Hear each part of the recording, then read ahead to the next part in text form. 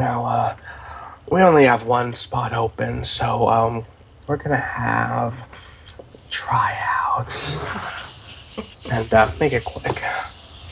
Now I'm just inserting that scene in Civil War when they were recruiting heroes. Like, who did Ant-Man get to get the job?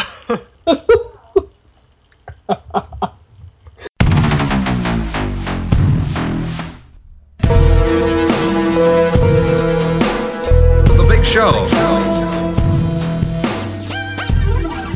Hello, everyone, and welcome back to Talking During the Movie, the show where two jackoffs talk about new movies and movie news. I'm James. And I'm a slightly sick Mike.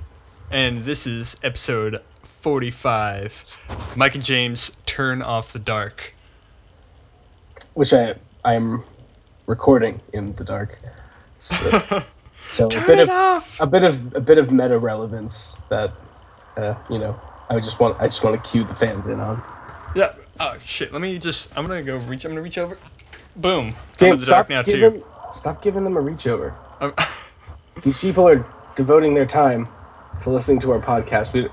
We're jackoffs. We're not people who jerk people off. We're not accosters. All right. Okay. Jesus. I'm fucking it all up, man. I don't know what I'm doing. Oh God, James, what's going on? We're fighting amongst one another. You know what? We had a group going on, and we had a group dynamic going on, and then we just started fighting within ourselves, amongst one another. You know. You just started a war. A civil war. And by the way, I did actually turn off my lights, and now my giant witch poster is suddenly creepier. That is wow. It's literally right in front of my face. That's a dark poster. I'm surprised you can see that in the dark. Well, that's the thing. I can only see the title and the shadows. Oh Jesus! Like the silhouettes of just and then like the old timey fonts that has two V's. Yeah, it has two V's instead of a W. The Vivitch. The Vivitch. Wow, that is actually pretty scary. Yeah, we are actually going to talk about horror movies, some horror movies on this podcast soon. Yeah.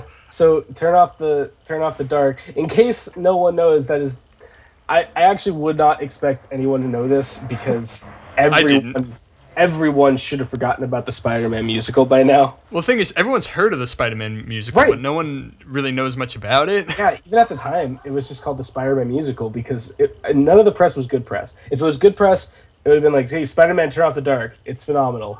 No, instead it's just, hey, Spider-Man musical sucks, and everyone's dying who's performing in it. Time to ruin Broadway forever. I don't think anyone actually died, so I'm not. No, I think there were just some legs breaking and shit like that. So okay, good. I would have actually felt horrible if someone had actually died. No, people still make jokes about it, and that's kind of the threshold to know that no one died. Well, it was such a disaster. There are literally, you can go on the Wikipedia page. There are two versions. If you look up the synopsis, there's version 1.0 of the musical and version 2.0. What the fuck? Yeah, this thing was a disaster. Yeah. Okay. Well. Anywho. Yeah, there's going to be some horror movie news, but mainly we're reviewing Captain America: Civil War. Right. Hence the Spider-Man reference. Because, okay, brace yourselves, everyone, because. Oh my god. I get to spend an inordinate amount of time talking about my favorite superhero, Spider-Man. Hey, I think I spent an inordinate amount of time talking about Batman while I know. I know, and this is your comeuppance. I know, and I'm just gonna be such a smug asshole because, like, and really, you texted me this. Yeah, I did. What's it like that? What does it feel like that? This isn't your exact wording, but essentially that my favorite superhero is in the dumps, and yours is flying high. Flying high right now. James talking to me in that case, and I just go, feels like I'm walking in the room with Bane, just going, let's not stand on ceremony here, Mr. Kozanites, right before I snap your back in two.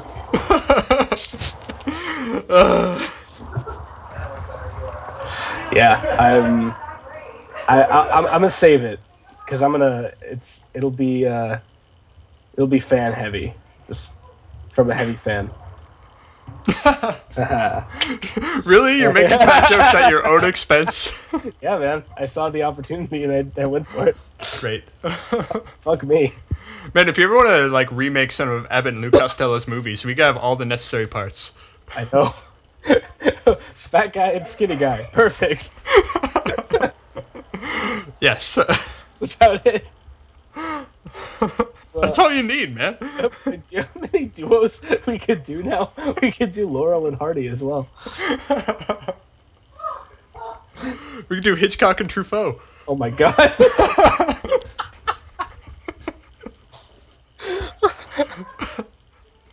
Don't get me too excited. Oh God, I think we've probably digressed enough, right? Shit. Oh man. I've always no. I love our honestly the intros are my favorite parts of the show because I honest to God never know where they're gonna take us. We could get into just seriously like bitter rants about nonsense, or we could have a lot of fun, and I love it either way. I do too. I seriously I feel like I've ranted like a crazy old man talking to no one before the show even properly started. Right? More than one occasion. Yeah. Uh, Oh. Well, Ghostbusters. oh yeah, that's And now we're in the dark, so I might need to call somebody. yeah. Ghostbusters. So we have three segments of news, and they're all in some way. Ghostbusters is not horror, but it's uses elements that would in certain other cases be found in a horror movie, namely ghosts, I suppose. Um, but yeah, so this isn't really news. Well, it's not new news, but it. I think it's worth bringing up. A, because it fit into our kind of motif for the opening, but B, just because I just kind of wanted to have this conversation very briefly. I'm not going to go on too long, but essentially, it was reported a few weeks ago. Ghostbusters is officially the most disliked trailer on YouTube. Period. I did not see that coming. Well, sorry, to clarify, the new Ghostbusters, the original Ghostbusters is, I assume it's got mostly likes on YouTube. People generally like that movie. I actually, I need to, I need to confess, I have never actually seen it. I I saw it too long ago to remember anything. I was a child. I actually think So. that we should do a revisit of it uh, when the new film comes out, because I assume we're gonna have to see the new one. Yeah, that'll be necessary and probably worth it. So. I mean, look, I'm not expecting good things, and I feel bad saying that about Paul Feig, Melissa McCarthy movie, but there it is. I was one of those dislikes on YouTube. I can't Uh, believe you actually bother to dislike things. I I went out of my way to do it for this. It's not good. Like, No, it's a really bad trailer. it's a terrible trailer. I'm And giving you a know shit what? on the trailer, but it's got the thing is the things that are wrong in the trailer are not things that emerge out of just editing. Because that's a lot of what goes into a trailer is, or like what goes into a bad impression of a trailer, I should say, is just horrible editing, revealing too much, revealing too little, playing all the bad beats of the movie. Like, I think the perfect example is Everybody Wants I was Some. just about to say, mostly Yeah, because I also have an Everybody Wants Some poster right next to me. right, of course. And I think that was maybe the most prominent example this year of a trailer just completely. I don't betraying's probably a bit of a melodramatic word, but just not conveying what a movie is at its essence. But I think a lot of that has to do with the moments they chose to highlight, the way it was edited together. It just had this. It gave it a very like Animal House, American Pie feeling to it, rather than the contemplative, slower, fun, but also kind of philosophical treatise that we got with Richard Linklater. And of course, the latter is what the film actually ended up being. Um, the thing is, though, the Ghostbusters trailer does not; those are not the problems with it. The problems are entire characters. The problems with it are constant callbacks to the original movie in a way that just kind of, you know, it, it just kind of name drops it without really understanding the essence of what made it special. Well, the thing is, is turning and winking at the camera, Right. doing anything, like bringing anything to the film itself. You Yeah. know? Yeah. And it's interesting because I mentioned this to you in the pre-show, but I've not heard a single. I don't want to get reactionary on this because I have literally not heard this brought up once, and this was reported on pretty widely that this was the most disliked trailer. And I think it was reported because people they wanted the press almost wanted to stoke this reaction at people. But I've heard no one's call out the sexism, call out sexism as a potential motivator for the low score. Um, and I think because no matter what, anyone who watches that trailer just goes, "Yeah, that looks horrible," and they're like totally bastardizing one of my favorite movies from the 80s. Like a lot of people like Ghostbusters. It's got an enormous it's not even I'm sorry, I'm not to say cult following just by habit, but I think it's Yeah. too popular to be It's cult. got a robust following. It got a very robust following. And then actually one of the main selling points of Ghostbusters, and you know what, this the point you're talking about was brought up earlier, when it was a big selling point about the movie that it's going to feature an all-female Ghostbusters, and I'm sure like that same guy who didn't see Mad Max Fury Road was complaining about it, and Probably. then a lot of people use that to fuel the fire, the hype machine that was the Ghostbusters reboot. Probably. I think that I didn't hear as much of that. Honestly, It wasn't rampant, but I do distinctly remember it. People saying like, "Oh, it's too bad. We're gonna get an all-female Ghostbusters." yeah, no, and obviously, I mean, look, obviously that's just bullshit. Um, and I mean, it's not. We are gonna get an all-female Ghostbusters. That reaction is just bullshit. But, um, like, the thing is, now I'm just almost on the other side where like I'm afraid that it's gonna be bad and that it'll send the message like, oh, see, this is what happens when you make all-female comedies. I mean, look, we've had plenty of great all-female comedies in the last few years where I don't think that that'll actually be. I don't think it'll actually have that strong of an effect on the films that Hollywood makes. But the thing is, ball's kind of in their court to to prove themselves, and I'm rooting for them. But this I don't know. It's looking like more and more of a lost cause in the case of this movie. Essentially, just in the case of this movie. Well, yeah, I mean, we've seen this all the time, where Paul Feig makes Bridesmaids, and Yeah. it's a really good all-female comedy, and then Mhm. everything else since then, and I'm exaggerating, has been a shittier Bridesmaid. Yeah, it's true.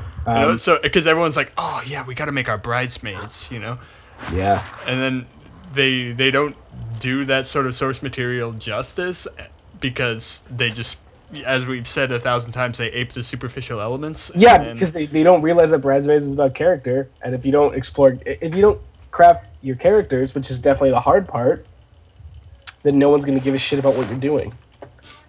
And the women in your films are going to be no more multifaceted or three dimensional just because they're the focus. You have to take the time and actually create characters, and that's what Bridesmaids did. So yeah, I mean, look, this is the same director actor combo that produced one of the most acclaimed female centric comedies in recent memory. So if anyone was going to be able to pull this off and pull it off right, I would imagine it would be them. Um, there's still a chance, but it's God, it's just dwindling. I don't know. You see jokes about you know getting slimed and pulling it out of various bodily crevices, and just stuff I've either seen a million times before, that's uninspired, or things like taking a fully realized minority character in the original Ghostbusters and just turning it into a stereotype in the new ones for just for the lulls.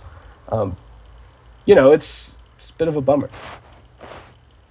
Yeah, well, it's funny too, because the Ghostbusters trailer isn't even like the well, it's, from what I understand, correct me if I'm wrong. I Uh, don't Has there been another trailer for I this? don't believe I so. don't believe so, and that's just so because usually when stuff like this happens, a trailer comes out and there's just immediate vitriolic reaction to it. Yeah, They put out like a insurance trailer, a forgive me please trailer. yeah, yeah. That's some. It'll be a second one that maybe gives a different perspective and shows people more about it. This happened with Batman vs Superman, and actually got me kind of excited about Batman vs Superman. Which fuck you. Yeah, I mean, yeah. Because they released this really bad first trailer that's We- centered on I think Batman saying, "Tell me, do you bleed? I think we criticized that first. Was that the one with the bunch You of will." voiceovers? A bunch of voiceovers that like slowly pan into the Superman statue. It's Oh yeah, on it. Yeah, we actually criticized that trailer on the show. yeah, and then later they came out with a really exciting, interesting trailer that centered on that scene where Batman. Well, in the movie, it was the scene where Batman was rescuing Superman's mom because some reason Superman couldn't just swoop in there and do it. Whatever. Yeah. And but early in the part where in that scene it's edited together really kinetically and it looks really fun and I actually got interested in it at that point and it was done. They released that clearly as a response to say no, don't hate us, here's a new No, trailer. And they haven't done that with this movie. no, it's been quiet. My I, sort of suspicion is it's one of the two things. It's either they want to let the news play out, let the public move on, or they don't have anything else to show. yeah, I hope it's the first one. I don't. I do too. I mean, the thing is, I feel like with the kind of negative reaction this has had, you kind of have to choose your next step carefully. You do, yeah. Um, so I wouldn't be surprised if that is what they're doing. They're trying to, take their time and actually create I don't know, because basically revamp their advertising campaign to make this something that people are going to want to come out and see. Um, because honestly, reboots of stuff like this are gonna be a hard sell.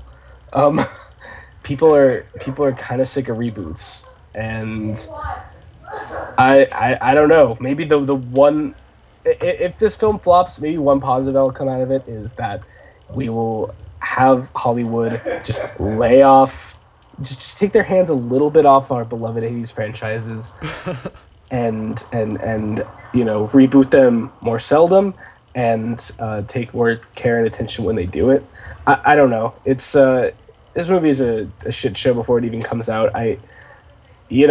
Look, I'm just gonna make a polemic statement about it now that I think it's gonna flop, either critically or commercially or both.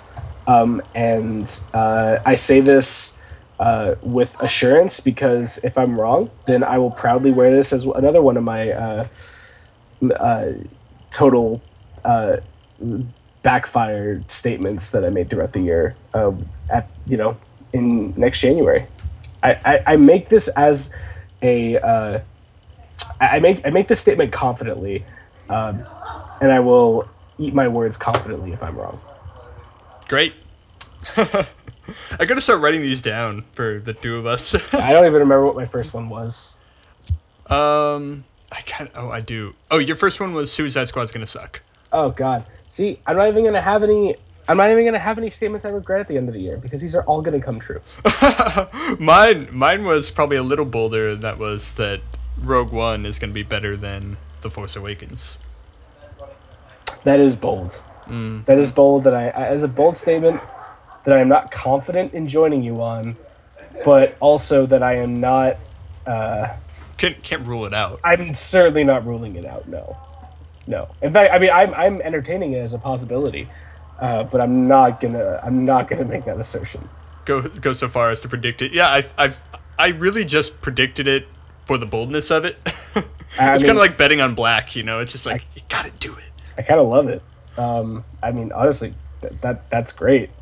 Uh, but I'm just I'm just saying. I think it will. I think it'll be debatable. So I'm Okay. not sure. I'm not sure you'll end up eating those words. I think it'll maybe be. I think it'll probably be pretty close. I think it'll be debatable. and people have their preferences, and you'll be able to make the argument that Rogue One was better, and the other person, even if they disagree with you, won't laugh you out of the conversation. Well, I look forward to having that conversation I do too. Look, come this fall. I know. Look, I'm already getting impatient. All right, I want to see Rogue One. Yeah. Well, moving on. New news in the horror film front has brought us here, recording in the dark, with a witch poster staring at me. Um, last 2015 actually. Yeah, yeah. Just last year, great film called It Follows came out. Almost made. Wait, did it make your top list? It absolutely made my top list. It Yeah, did make your top 10 list. yeah, and Almost made my top it list. didn't make yours, which is funny because I feel like I had more criticisms about the film when we reviewed it initially. Then I did, yeah. Um, and yeah, I loved it at first, but it was actually a bit of a slow burn. Like I kind of just grew more and more. Like I don't know, it just clicked more and more with me the more I thought about it, and watching it a second time. And yeah, so by the end of the year, it was, I think, pretty comfortably on my list. I think it was like number 8 or something, 8 or 9. Yeah, no, it was, in there. And there's so many films like that and Ex Machina, I think, are two that I just, Mm-hmm. for some reason, couldn't find room for among my top 10. Yeah, those were both that, like, yeah, they were in the lower half of my list, but I definitely wanted them there. Yeah. And the films on each of our lists, I think, were so good. It's hard to. Oh no, It's so hard to split. I feel like I split 10 hairs. sure, you know? sure.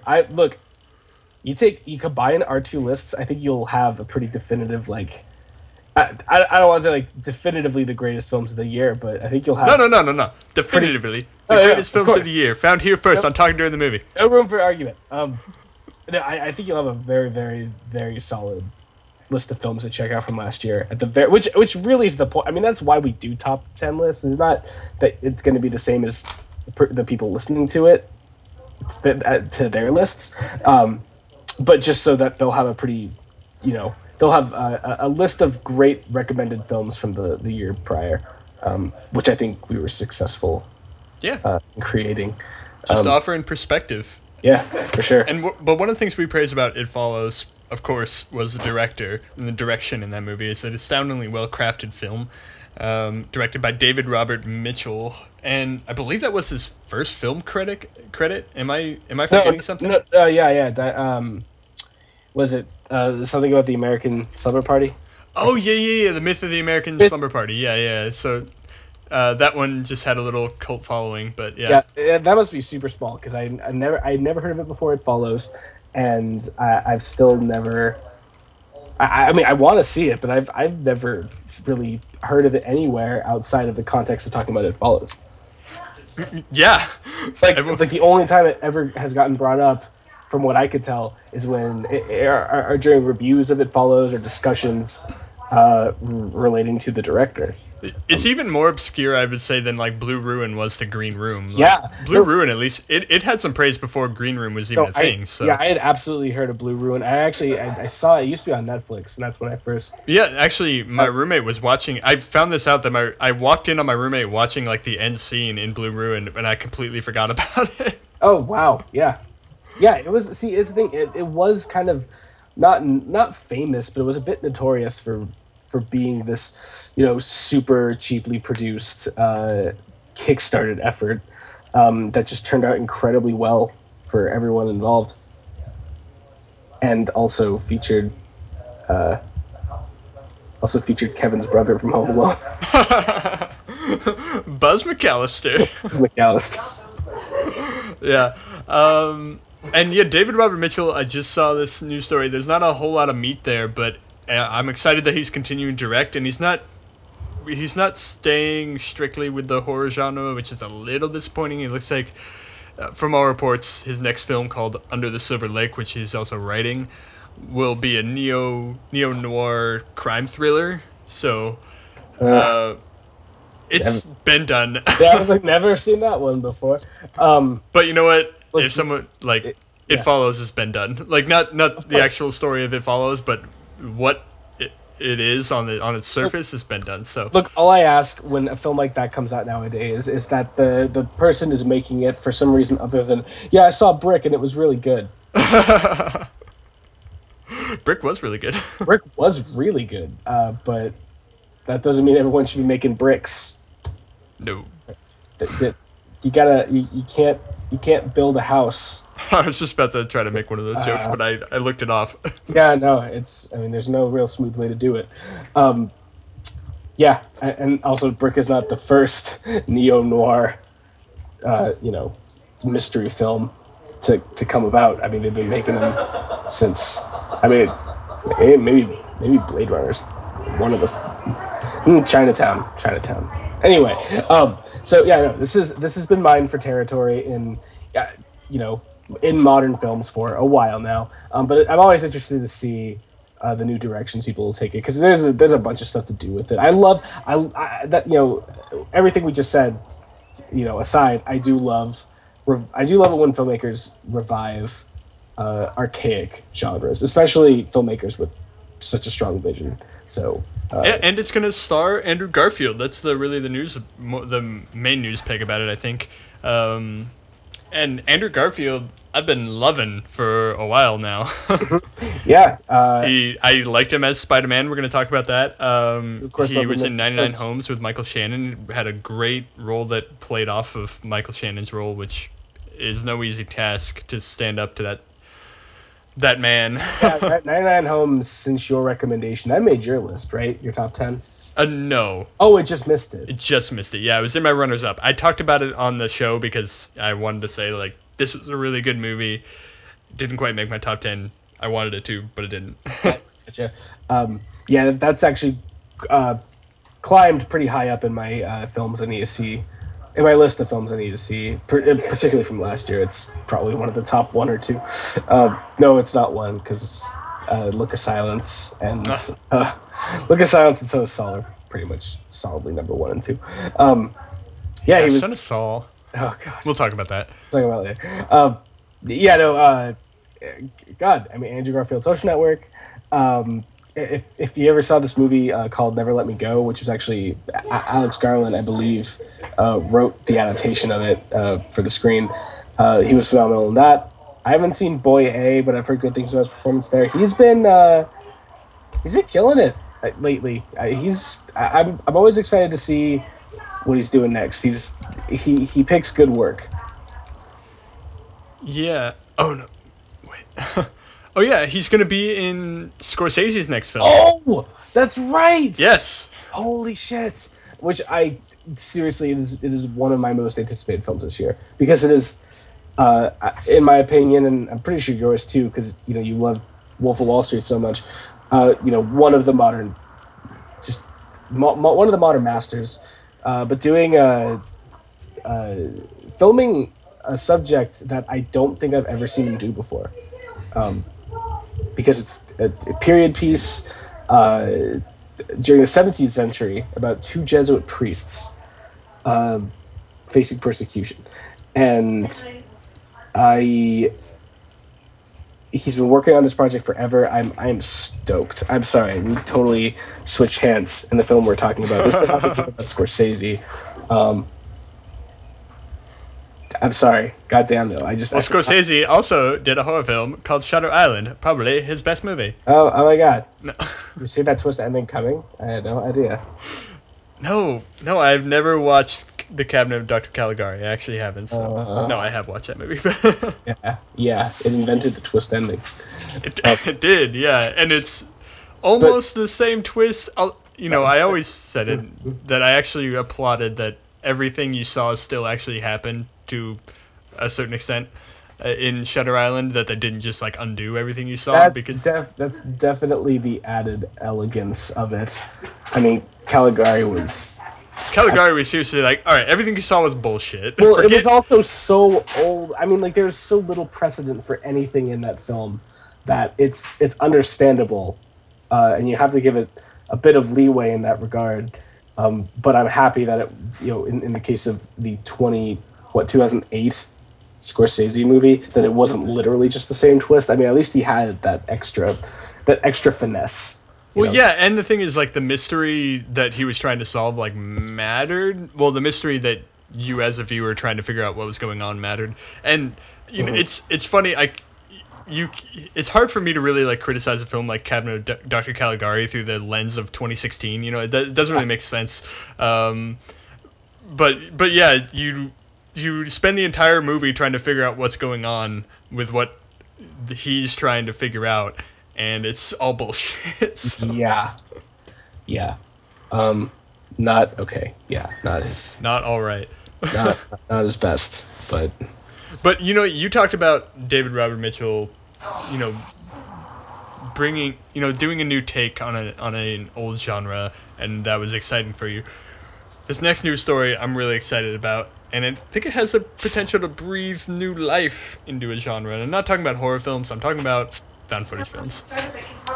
a So a genre that I have mined much less than you have, and that I think we may get into more later. hopefully we do. Yeah. So one of my favorite horror filmmakers, based on 2.5 films, is Adam Wingard, who directed Your Next and The Guest, and was integral in the creation of VHS and its sequel VHS 2. So um, he was someone I really pined for his next movie after seeing those two. And the problem was, it, there was just nothing about any film until, well, except for he was doing it attached to a Death Note, you know, a adaptation of the Death Note anime, My favorite and anime. yeah, It is. No, it is actually my favorite anime. well, yeah, no, I hear it's really good, so I wouldn't begrudge you. I'm not begrudging you. You shouldn't. And that was supposed to come out this year, and then got delayed for some reason that no one was really saying for sure. And I wasn't really excited about it, and I was just like, God damn it! How long is it gonna be until I get a Adam Wingard film? And just yesterday, I think he tweets out like, "All right, here's what I've been working on. It's coming out in September." And it's a trailer for a found footage horror film called The Woods, which is a found footage horror film set in the woods. Probably, if you know anything about found footage horror films, the most popular found footage horror film ever Mhm. is set in the woods. It's called The Blair Witch Project. We actually have an episode named after it.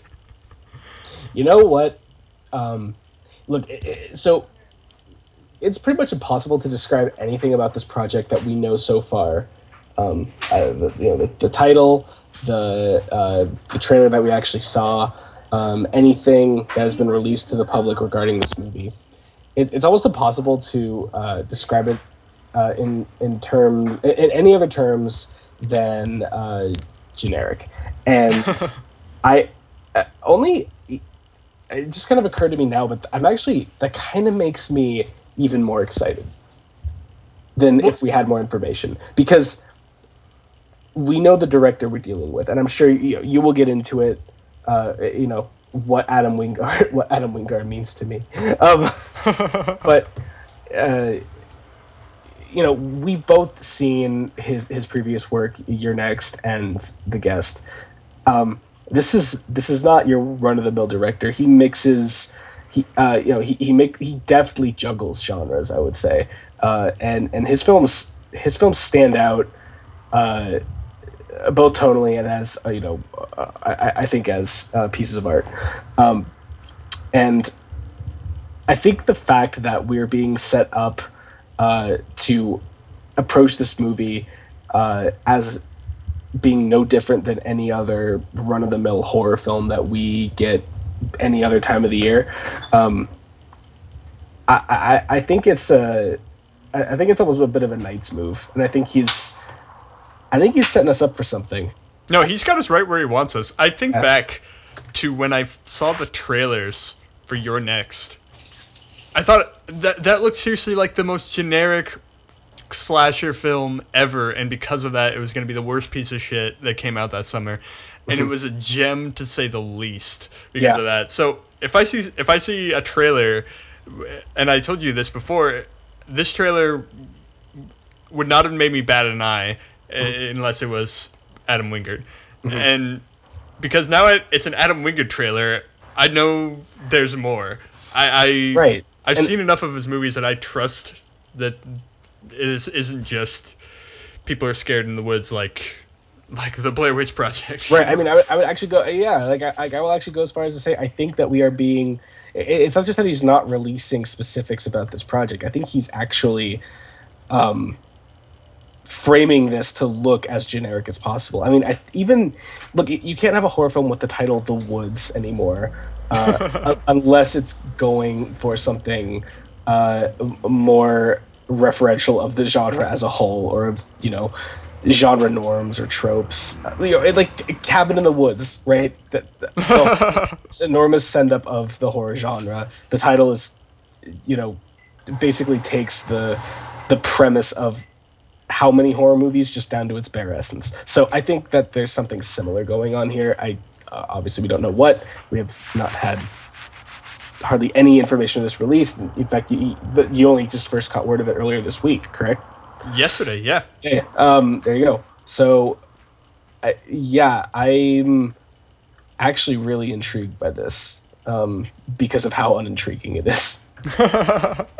And that's the thing. I feel like I have to implore people like take this seriously. Mm-hmm. And man, also the same screenwriter who's on The Guest and Your Next is returning for The Woods too. It's Mm-hmm. their team. I have to believe that with this much talent, this is going to be a good movie. Well, Please care about it. our was this in our old show? I forget, but one of the early episodes of our podcast was Mike and James. I want to believe. That was in the archives. Yeah, yeah. I want to believe. I want to believe. Fine. You know what? Call me out. I do want to believe, Mm-hmm.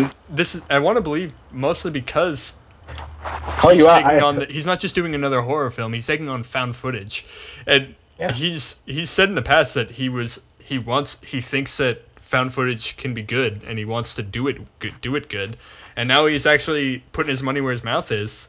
yeah, Saying like I could crack this puzzle. I could solve it, and yeah, I hope he does because and we've talked about that. We talked about this in the pre-show, but I want to sort of plug for a possible future segment when we review this movie. I want to make it like a big found footage episode, and we already have a great title for it that we won't spoil. we won't spoil it. And I told James I'm very much in favor of this because found footage it's not only a genre that I've been condescending towards, but it's also one that I've been barely exposed to at all. Like what you've seen, like Cloverfield. I've seen Cloverfield, I've seen the original Blair Witch Project, and I've seen End of Watch, which doesn't entirely count. Yeah, it's like found footage when it wants to be. Exactly, which I liked. I thought that it was, to the film's credit, that it could sort of shift in and out of that style when it was most effective. But Oh, you know what? You did. I think. Didn't I make you watch The Last Exorcism? no, No, I didn't make you watch that. Okay. must have been a date or something. Date went well. Date with, so this is So this is just a genre I've been totally unwarranted in shitting on. So now I'm gonna know more about it so that when I shit on it, it'll be justified. Yeah, it'd be justified shit. That should really be the name of our show. Yeah. No, I was just about to say. Um, It sounds like there's some like weird like that going on. on my end, Yeah, I mean, I'm not doing anything. it's weird. Is it still going on? Hello? Yeah, I mean, it sounds like someone's like scratching on like a. Huh. Like right now, it's happening. No, not anymore. Okay, I think we're good. Okay, all right. I don't know what that was because I wasn't like doing anything. I'm like looking around in my room now. I'm like, what the fuck? What's happening? Is someone here? Look at your witch poster. Is the witch still on the poster?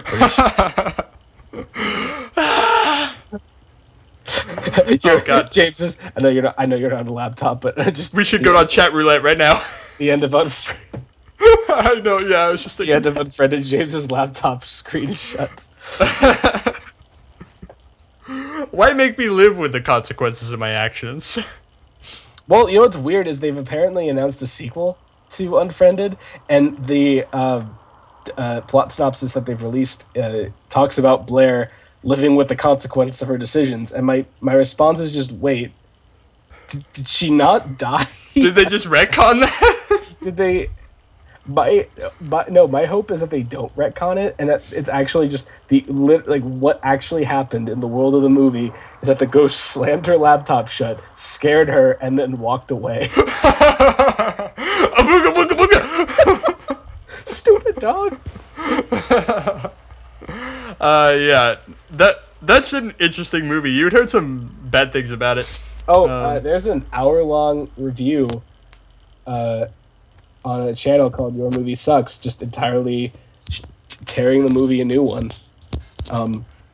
And I mean, it's basically just pointing out a lot of plot plot inconsistencies. inconsistencies, dumb character decisions, illogical things that happen, which, I think is I think in the realm of film criticism is generally smaller potatoes.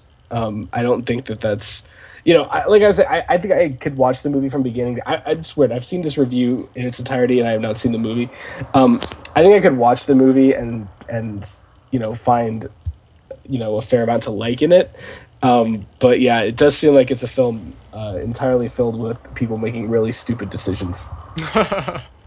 But they're also teenagers, so Yeah, um, inherently really stupid people, but mhm. still. Still, chat roulette stupid. I don't know. That kind of made me drop my jaw. Like what? She goes on chat. Look, I Uh, don't remember the exact scenario. I remember it making sense while watching the movie. So all right. Well, I guess it's. I mean, look, if it can entrance you enough where you're not questioning it in the moment, then that matters. That's what matters, I guess. yeah, So did it hinder my viewing experience? No. So okay. Oh, great. did I wrongfully imprison those people? Yes. Yes. Were mistakes made? I am told. Well, yeah, that's my spiel in the woods. I'm really excited for it, even though the trailer doesn't paint anything too. I mean, the thing it doesn't give away a lot, and that's what I don't want to say. I don't want to paint it like this trailer is your next bad, like your next trailer bad, because it's not. It's just sort of nothing. It's just sort of like this is a found footage movie that takes place in the woods. Yeah, but like, yeah, just my reaction to it is like, look, if Alfred Hitchcock was somehow magically alive and still making movies, and he released a trailer for a film that's as vanilla as this one, that is this straight faced and just bland, I would, because of who is making it, I would be intrigued to know what's the end result actually going to be, because I cannot imagine it would be anything resembling this trailer. Um, Well, I so mean, even with Adam Wingard, to take that example, I would be perfectly satisfied if this was just a really good version of what I'm seeing. You know, true. if this is just a perfectly straightforward found footage horror film set in the woods and it was done amazingly, I'd be really happy with that. It doesn't have to. Not everything has to have this like your next meta commentary to it. No, no, no. Yeah, I don't mean to imply that. I don't think I'm not the biggest meta fan in the world. I think it has its limitations, and I think in a lot of in a lot of ways, it's overused. In in modern just art in general. But I do think that there will be some sort of subversion going on from what we expect. I think they'll be playing with expectations, which does get me excited.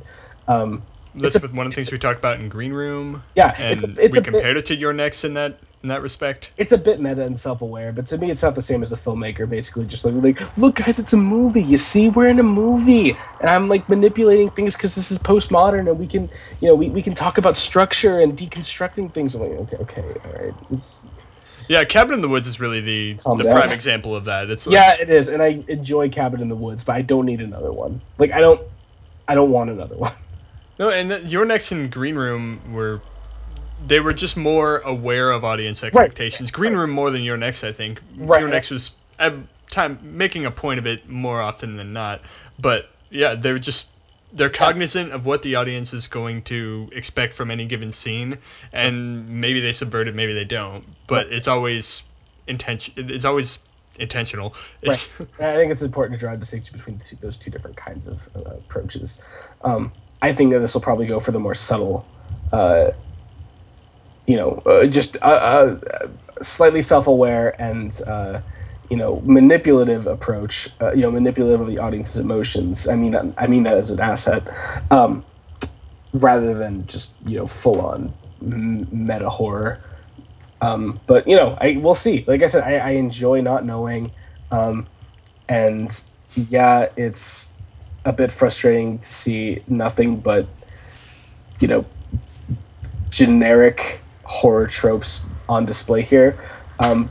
But because of who's making this, I'm fairly confident that that's a deliberate setup for us as audience members. So, yeah, it'll be interesting to see going forward. And we're definitely gonna have to review it on the show.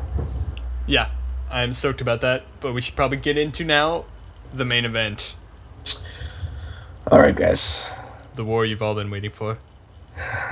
we reviewed finally after all this time Norm of the North. It's newly released on Blu-ray, and I just wanted to know.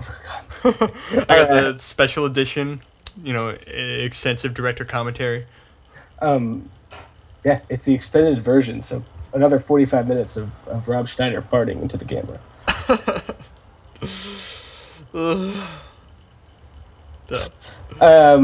No, reviewing Mother's Day just came out.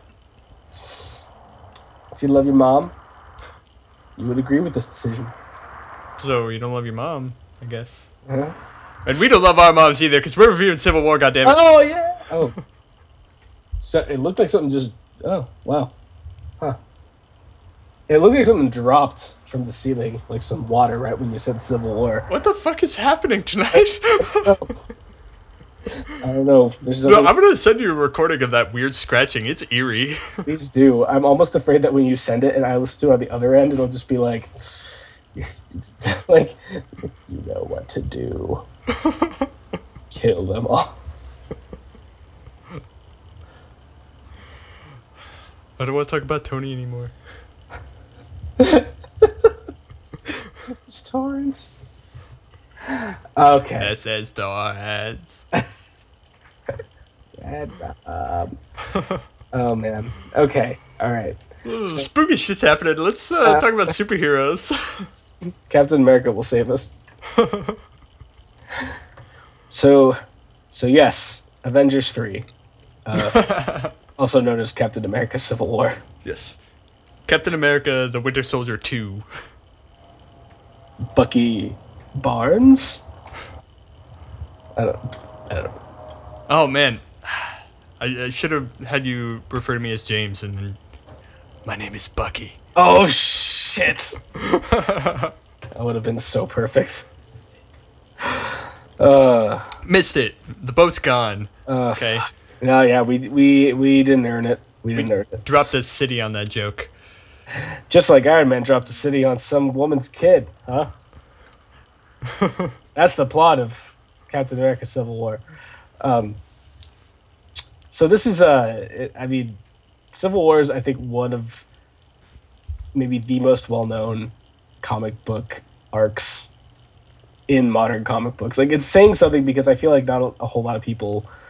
I don't know how many people read the comic books anymore. And I distinctly remember the Civil War timeline playing out because it was huge. It spanned different comic series and involved all kinds of characters, had different perspectives. I mean, it was all encompassing, man. It was an event in the Marvel universe. And I kind of knew before going in that no one movie was going to be able to encompass the whole arc successfully, just because it was too much. So, how did Anthony and Joe Russo fare on their second Marvel outing after the really incredibly well received Captain America: The Winter Soldier? which I don't think anyone was expecting to be as good as it was. No, no, it's still one of my favorite MCU films. I As haven't this is taken my the actual time to rank them, but it'd be my um, top three, no question. yeah, yeah. So what do we have? Guardians of the Galaxy, Iron Man, and the Winter Soldier And then in Winter, some order. uh, I guess, yeah, yeah. I would actually, I would, yeah, probably. The Avengers has fallen out of it. It was up top originally, but I have to say, James, the more I watch that movie, the more I understand what you meant when you initially told me it was just fan service. Yeah.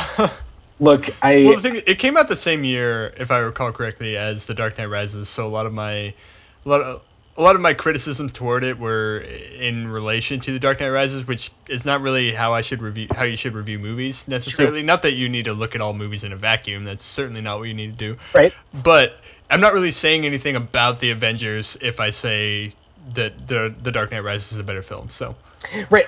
And the thing is, I think my reaction against you at that time was um, essentially against the Dark Knight Rises. Like, I think I was just trying to.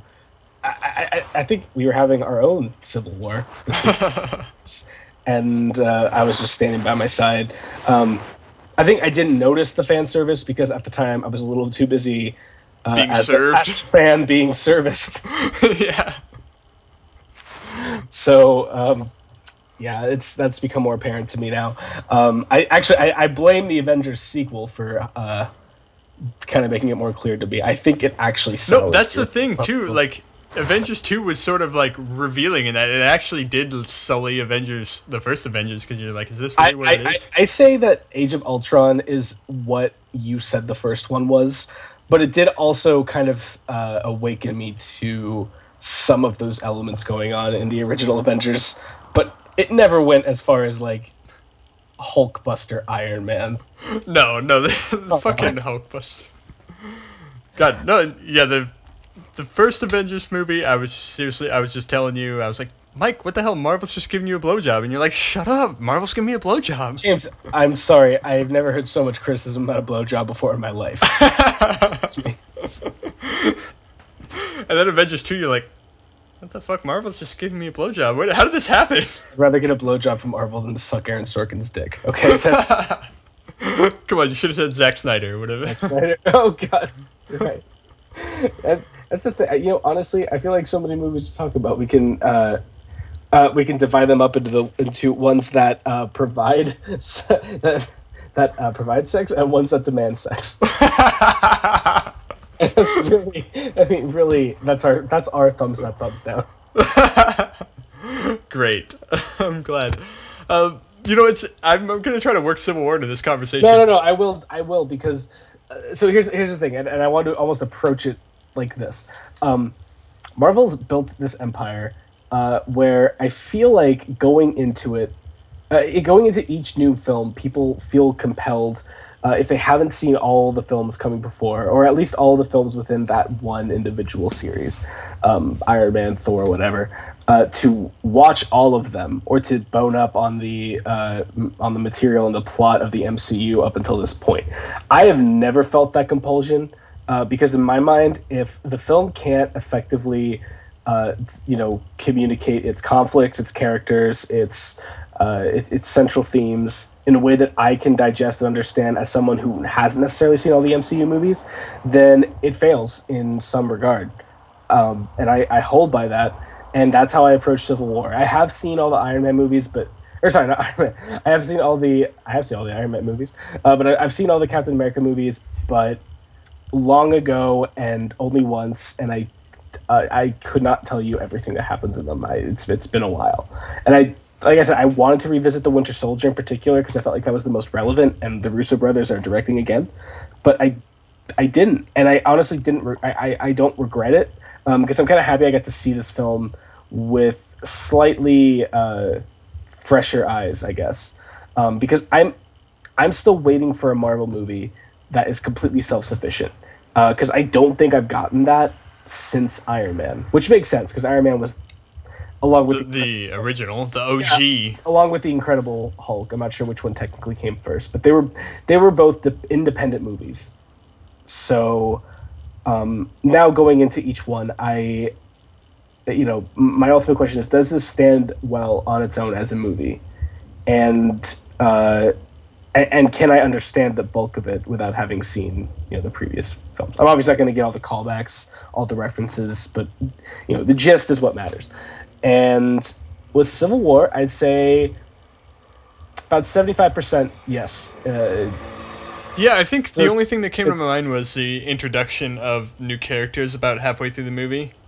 Because they really just relied on the fact that you already know these guys, exactly. and it was fine. It's like, okay, we got Hawkeye, we got Ant-Man. All right, let's bring in Spider-Man from Queens, which we talked about. All they had to do was pop Queens up on the screen, and everyone's like, "Woo!" I'm really okay. I am so embarrassed about this, and I know we're probably coming to this a little bit early, but that was the We're introduction. coming a little early. They're coming a little early. Okay, great.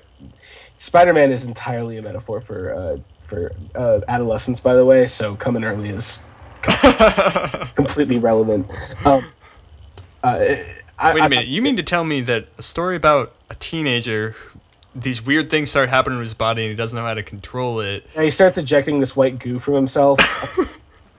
He's got to hide it from his aunt under his bed sheets. You're telling me that is about adolescence? Have you ever read? There's a James Cameron script. James Cameron was the original director or writer director, whatever. He was on the project of the original Spider-Man feature film before Sam Raimi eventually made one. Huh. It was originally in James Cameron's court, and he wrote a script. Cameron. And I have not read. Are you singing his theme song? The greatest pioneer. To see too deep proof that it's in James James Cameron. Cameron. So apparently the sea, in this case, was the rough terrain of teenage pubescence. Teenage, as if there's another kind of pubescence. And I've only read bits of that script, but in particular the parts where he's discovering his powers, it is written in the most explicit way possible to reflect a teenager masturbating. It's uncanny. Like the metaphor was so on the nose in his screenplay. I think it still pervades in all the other iterations, but um, anyway, my embarrassing thing I was going to say about Spider-Man is that it led into the scene with Captain America saying, "I have a, I think I know a guy," and then it cuts to Queens. You see Queens. You see a guy. You don't see his head. It's cut off. You only see his like mid back down to his legs, and he walks in to an apartment, and he doesn't reveal him at first. And I swear to God, I'm an enormous Spider-Man fan, and the whole time I'm thinking, "Oh, who's this?" Really? Wow. I and then okay, this is the and what's worse is that was the second time in this movie this happened to me. You know what the first time was? No. This is true. This is actually more embarrassing. Is when Black Panther was unmasked for the first time. I'm like, oh shit, it's him. Yes, What? yes, that one character who only had two scenes that gave him motivation to want to avenge someone turns out to be a superhero. No, I had that same reaction with Black Panther. I was like, whoa. Did not have that reaction with Spider-Man though. I do find it funny that Maybe this, Spider-Man is more. Spider-Man got taken from, Sony back to the MCU, and but they're still using the MCU films, just like who Spider-Man is, you know who it is. You watch those movies, No, and then watch. that is. I think that is one of. Okay, look, we're into this now. We never even talked about what Civil War is about. I think we'll maybe get into. Oh, look, let me just say this before we get into that, as we should. This is just every single point about Spider-Man in this whole conversation is going to be me gushing about how perfect he was. He was pretty great in my book. I had a very Every, positive reaction to it, and I was eager to see what you thought as a very hard critic of Spider-Man. as a fan of Spider-Man, This made me forget Andrew Garfield as Spider-Man. I was like, So no, no. it's it could not be more different. Um, and I like both of them. Well, I Uh, do like both of but them, but I mean, we had said before, like, oh man, why couldn't they have just brought Andrew Garfield back? right, It would have been so cool. And now no, I'm just like, no, no. I'm happy they I did. want this Spider-Man. I'm happy they didn't. It fits so well with what they're doing, and honestly, just with the quickness and the humor of these movies. But as like look as a fan of just the entirety of Peter Parker and Spider-Man, all the different interpretations and representations they've had throughout the years. Um, this one, Tom Holland is the actor, I believe, Yep. right? Okay, Not Tom Hooper. no, Tom Hooper. No, Tom Holland's performance as Peter Parker, to me, is pretty much the perfect representation. It's like the perfect amalgamation of all of them. It's got a little bit of every single one of them, and important to me, it casts him age appropriate. I don't know how old Tom. How old is He's 19. he's 19? Yeah, I mean, he may have recently turned 20, but yeah, He he's young. I would have guessed 14. I would have guessed he was 14 years old. Yeah, he'll be turning 20 June 1st. He is he's perfect. He's really great in It's this movie. And exactly you had what talked Spider-Man's about supposed to be. that even that every Spider-Man film you've seen has severely underestimated how much of a wisecracker he really is. Yes. Yes, and And that was my favorite. That was my absolute favorite part about Civil War, because unlike the Amazing Spider-Man, where what pissed me off the most about that is, the Sam Raimi films. He cracks a couple of cheesy jokes at the Goblin. Like he tries. It's like he's trying to be this. He's basically trying to emulate what Spider-Man's supposed to be, well, he's and basically just copying a comic book panel. yeah, That's and fails, and that's fine. Like to me, it's almost like part of the humor and the cheesiness is that he's trying and failing to be funny, um, and I'm like, yeah, I could see Peter Parker doing that. That makes sense. Whereas in the comics, I mean, he is quite often pretty funny. What they did in Amazing Spider-Man is they had one scene, because they knew that was a criticism of the Sam Raimi movies, so there wasn't enough humor. So they have one scene in the Amazing Spider-Man, where he it's basically his first scene in his official costume, where he you know uh, captures a car thief or something. It's some sort of criminal, yeah. and he's just fucking with him the whole time, wisecracking left and right, doing jokes with his webs, having a grand old time, and it's hilarious, and I loved it. And we never see that side to And him that's again. the show. That's it. We never see that side to him again. The entire franchise. Yep. Just to give credit where credit's due, the I heard that pointed out on a Chris Stuckman video on YouTube. So just to give credit where credit's due, he pointed that out. But it's absolutely fucking true. That is the only time they made a serious attempt in the Amazing Spider-Man movies to imbue Spider-Man with a sense of humor. Well, and it's Really. funny too. I had been thinking, I was like, well, yeah, the Andrew Garfield one was he had some wisecracking humor too. Like they had that scene where he captured the drug dealer, and then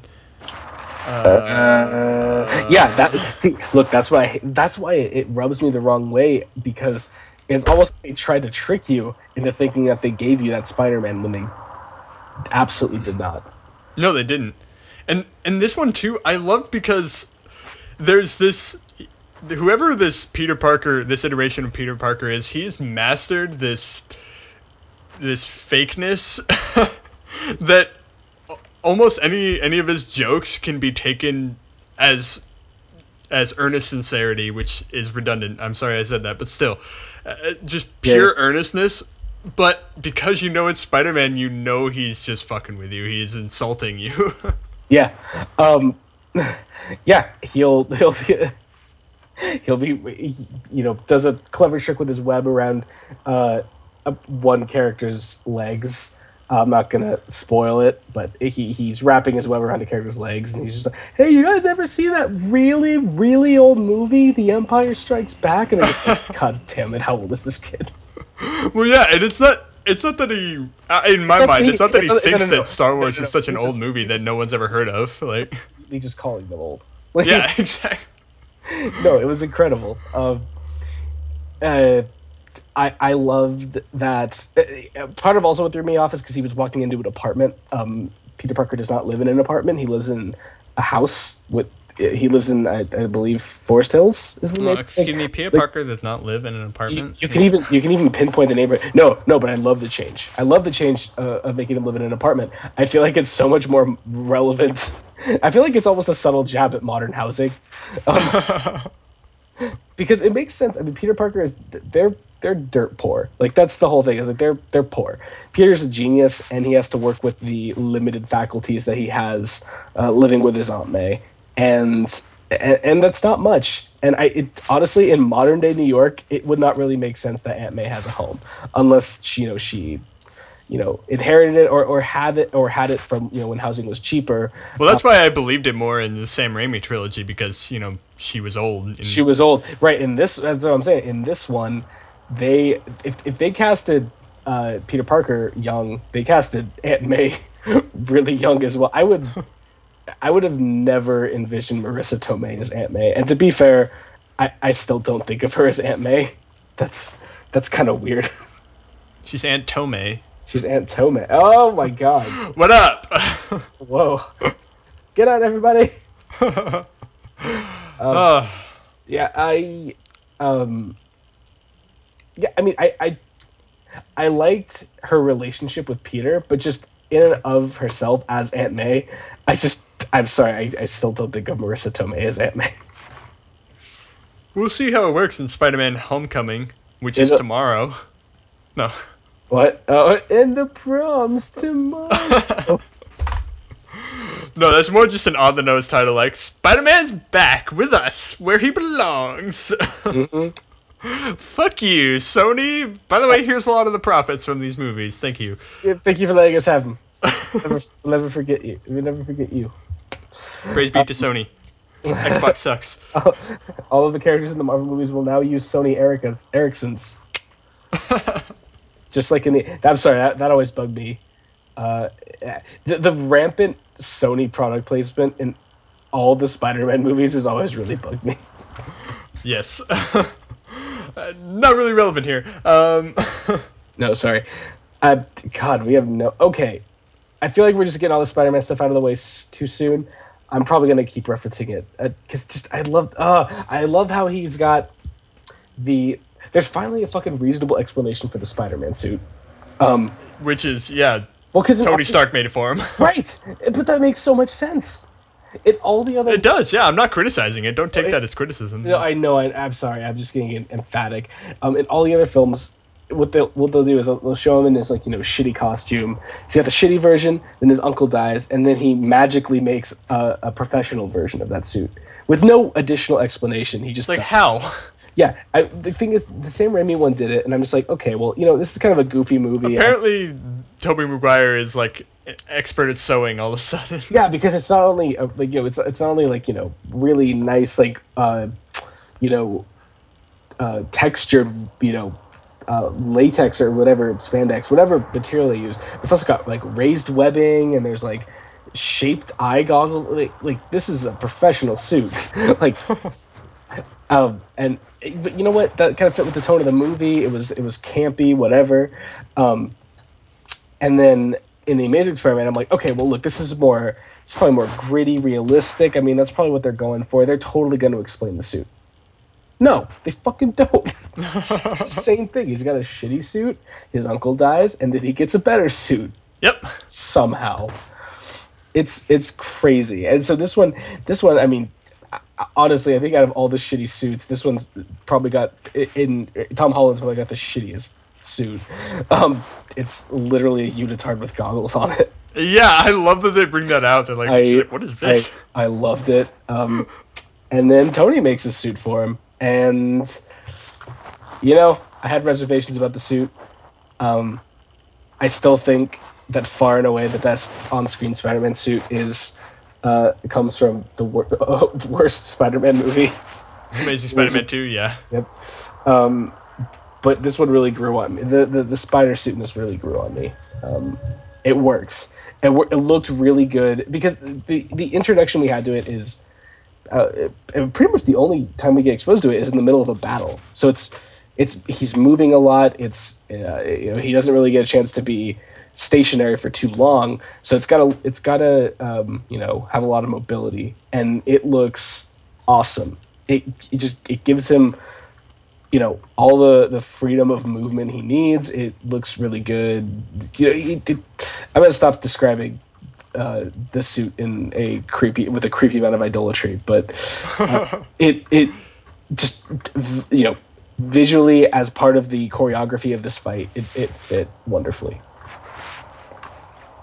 And that concludes our review of Captain America: Civil War. Thank you, everyone. And I mean, okay, look, all right, it's just good to have Spider-Man. No, you know what? My roommate, he asked me, what's the thing I liked about it the most, and first thing out of my mouth, no hesitation, Spider-Man.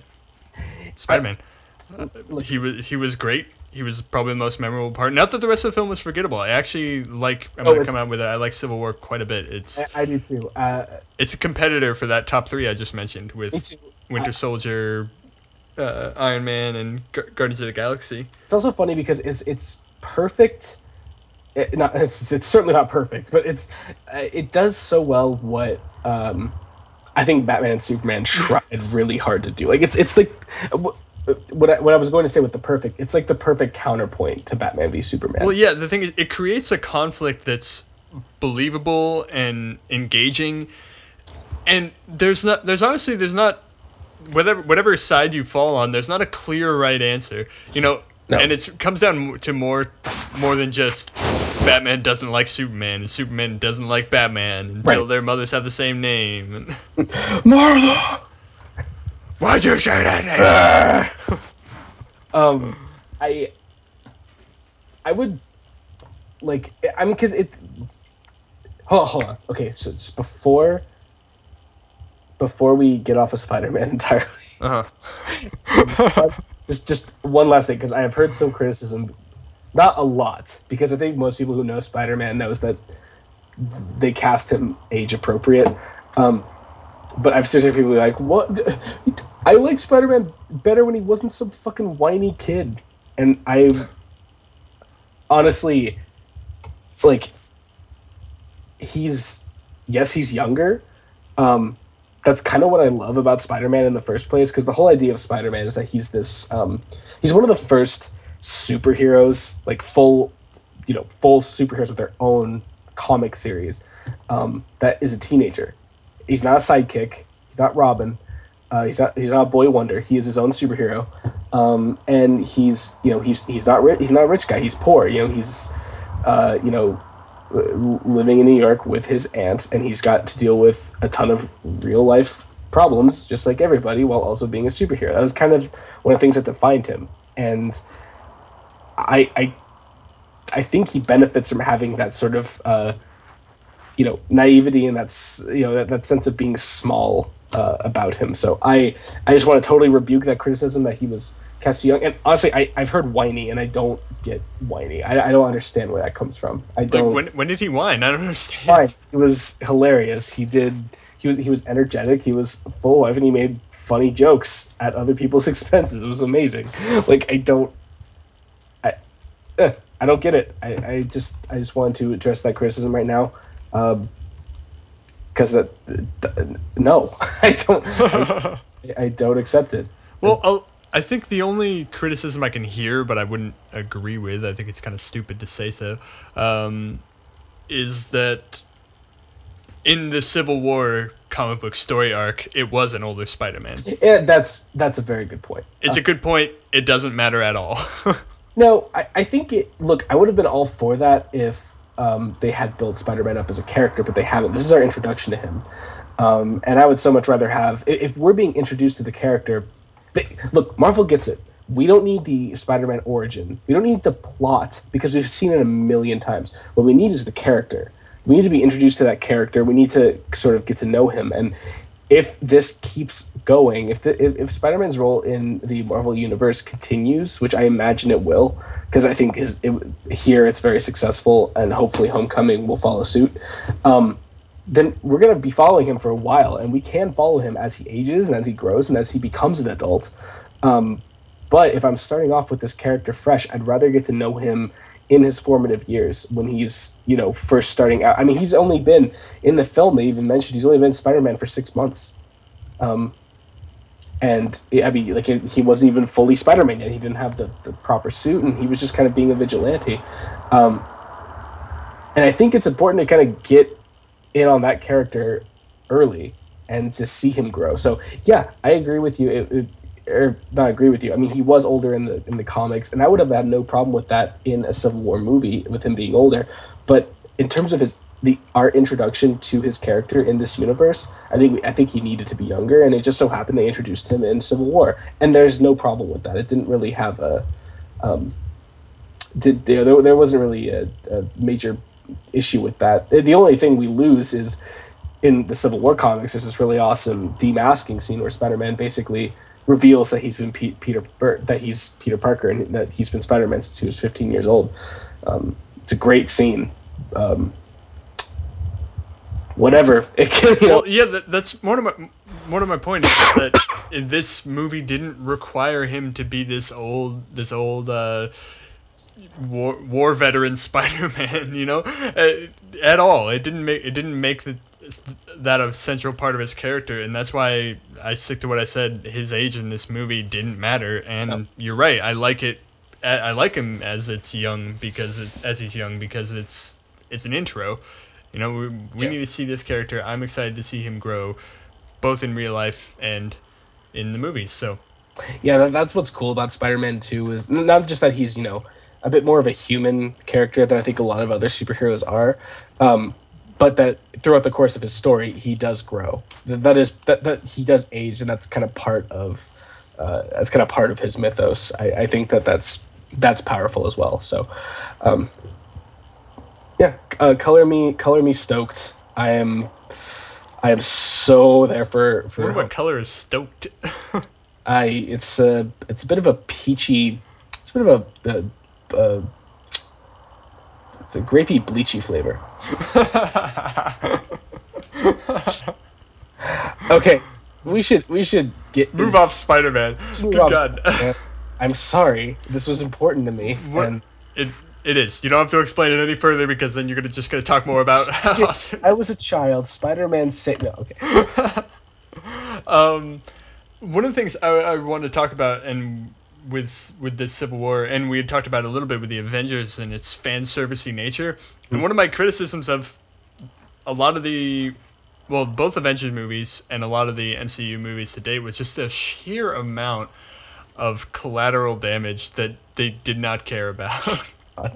And this is a movie that actually attempts to care about that, which I like. I Although my roommate pointed this out to me. They kind of fudged the numbers a little bit. I think they mentioned in the movie that 70 people died in the original attack on New York. That's I seven yeah, zero.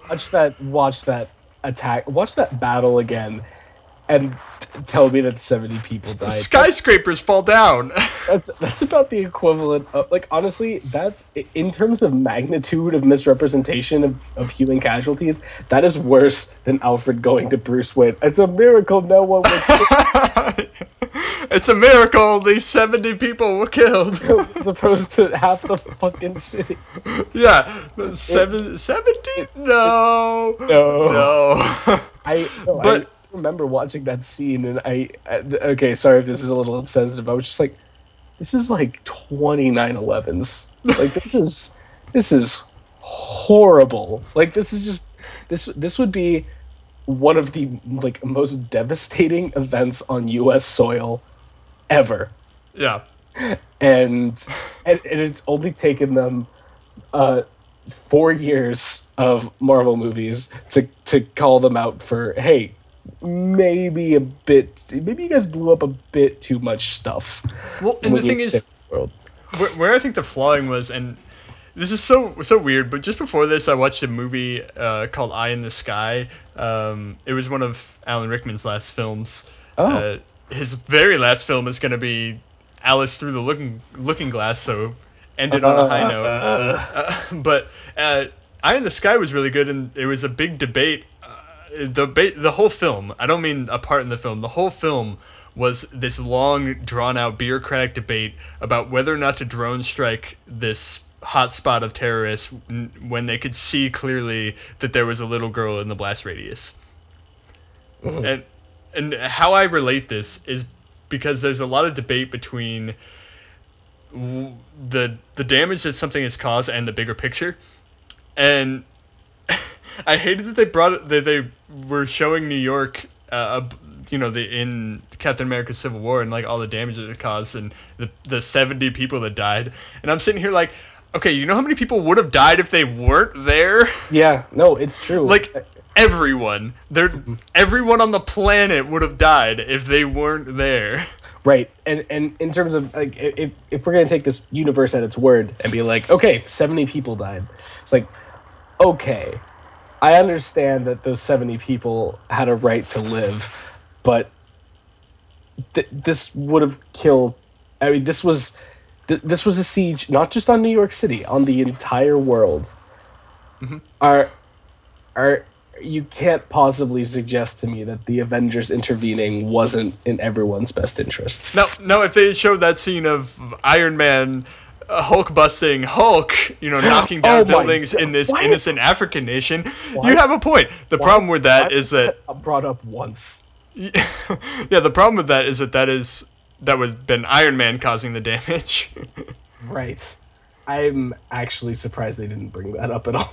I know, it's like that's what you gotta point to, not that they accidentally maybe caused some deaths while saving the planet. I mean, You know, hell, the Hulk is. I think along with Thor, Hulk is one of the two Avengers who's not in this movie. Well, and it's funny. I just listened to an interview that was on the B Movies podcast with the screenwriters, and they were actually like, Hulk and Thor just kill a fight scene because they're way too powerful.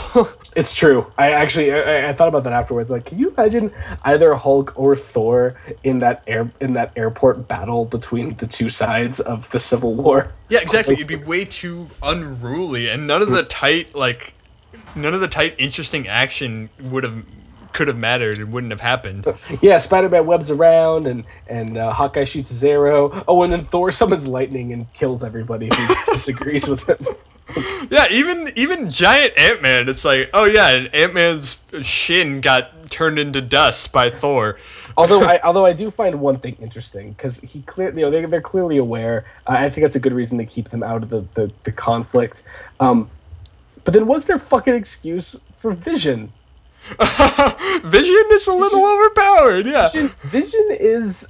I would honestly, even with those two involved, I would say Vision is probably far and away the most powerful of the Avengers. No, and they don't put a lot of He's screen time on him. not Like, at cause all. They don't use him. He's basically God. Like he's essentially Doctor Manhattan. He has Doctor Manhattan's powers, uh-huh. more or less. And all he really does in this movie is walk through walls, get trapped, and almost cripple Bodhi. Bodhi, wait, what's it? Sorry, Bucky? no, a War Machine. Let's Rhodey. Rhodey. Rhodey, Excuse James Rhodes. James Rhodes. Rhodey. Sorry. Yeah, that's it. That's what he does Oh, in this. he almost stops the Captain America and Bucky from escaping. Almost. Okay. Yeah, almost. It's kind of like Rachel Dawes almost interrogated Lau. It's almost like Rachel Dawes almost survived the Dark Knight. She didn't. And we're all better off because of it. Close only counts in horseshoes, James. Yeah, that's all he does. I'm like, he could look, if he can find a more creative way to kill someone, he could probably just enter inside of them and then like become solid again and rip them out from the inside. Like he is horrifyingly powerful. It's true, yeah. They just sort of, but they also did describe him, not quite as in this all-knowing, all-powerful state, but that he definitely has that ability. But it's stuff that he hasn't really like tapped into yet, and even his stance on the conflict at hand, the debate between Captain America and Iron Man. He obviously sides with Iron Man, but they're not. The screenwriters aren't necessarily saying like he's right. They're saying like he is learning, and this is the side he falls on now. So Yeah, I mean, I liked that. I also think that It's almost like, well, whatever side Vision's on is the right side, because he's Vision and he can kill you if you're on the wrong side. Oh yeah. Well, Like, yeah, it's the right side in that in those terms. Yeah. what was it? Oh yeah, it actually almost reminded me of The line in Blue Ruin. Blue Ruin. Exactly. Yeah, it was like, you're holding the gun, you get to tell the truth. Yeah. It's that's okay then. Yeah. So why don't we we've look, if anyone has not seen Civil War, I cannot imagine that our conversation up to this point has been very intelligible. So No. why don't we just very briefly go over what the central conflict is and what Captain America has to do with it? Why is this his movie? And this is more of a Captain America movie than I gave it credit for before I saw it. But how it is that the Avengers are approached by generic government operative number one, who confronts them with their all their collateral damage. You see this in the trailer, the videos of all the destruction they caused, and then puts a proposal on the table that says, "You guys are no longer independent. You guys are going to be part of the United Nations Council, I think, just Mhm. one of them, and Yeah, you'll. This is a way of putting you in check and making sure people are safer because of it." And Tony Stark, Iron Man, loves the plan, partially because of that encounter you alluded to earlier with the mother of a mhm. child that died in Sokovia. What's And this? Captain America doesn't really like the plan. He says, "I still think the safest hands are our own." And I like the point you brought up that sort of no one addresses. He's like, "What? Okay, what's going to happen when they send us to a place we don't want to go, or when we need to go somewhere and they won't let us do it?" You Mhm. know, and no one. That's a really good point that Yeah, no one no one no one counters at all. no one even questions it. Like, no one else even presses that question, and no one else even offers. Yeah, no one else offers any kind of uh, reassurances about it. No one's like, oh well, they we share their same interests. I don't know why they would use us for an ulterior motive, which in and of itself is super naive. But they don't even give themselves that false consolation. It's just ignored completely. Yeah, I So mean, he's Captain America. This is probably why I fell inside of Captain America a lot, I because I absolutely do look on the greater good side of it, and the government is essentially trying to weaponize them, yeah, they are. like Well, point them at something and then shoot. so I want to give them credit. I want to give this movie credit because it never took it quite there. Like what they did is essentially give the government the power to weaponize them, but the government never expressed any desire to weaponize them. There was never a plot that we know of. I mean, this is the government. This is the UN. There could be some shady shit going on, but they never presented any plot where there was no Vincent D'Onofrio going, we have to turn them into weapons because I'm every 80s movie villain combined into one being. Like, there's I feel like you did his character from Jurassic World in the Kingpin voice. yeah, I because We have to combine. I actually remember that character in Jurassic World talking in Kingpin's because We have to turn them into weapons. he's such a forgettable character in Jurassic World, and Kingpin is such a memorable character in Daredevil that I think that I remember the plot from Jurassic World, but I have to put Kingpin's cadence over it. Um, um, so I give them credit that they never introduced that because it's such a cliche. if not an accurate one. I'm pretty sure if the government had control of these superhumans, they would absolutely use them for ulterior motives. Well, yeah, and that's Um, I'm wondering if they're gonna approach that in later films I would because the thing about these accords that they signed is that they're still in effect. It's and that's probably I'm jumping way ahead, but I don't fucking care. The end of this movie doesn't resolve the conflict they were fighting over. no, The fight ends, but what they were discussing, the points they were making, are still both valid and active. yeah, So yeah. I was. And I was these oh, go other ahead. Avengers, Captain America side, like they're in hiding. They're fugitives. It's definitely the coldest ending to a Marvel movie that I remember. Um, it's I was happy they decided to go that way because I had a bad feeling that they were going to try and end it on an up note.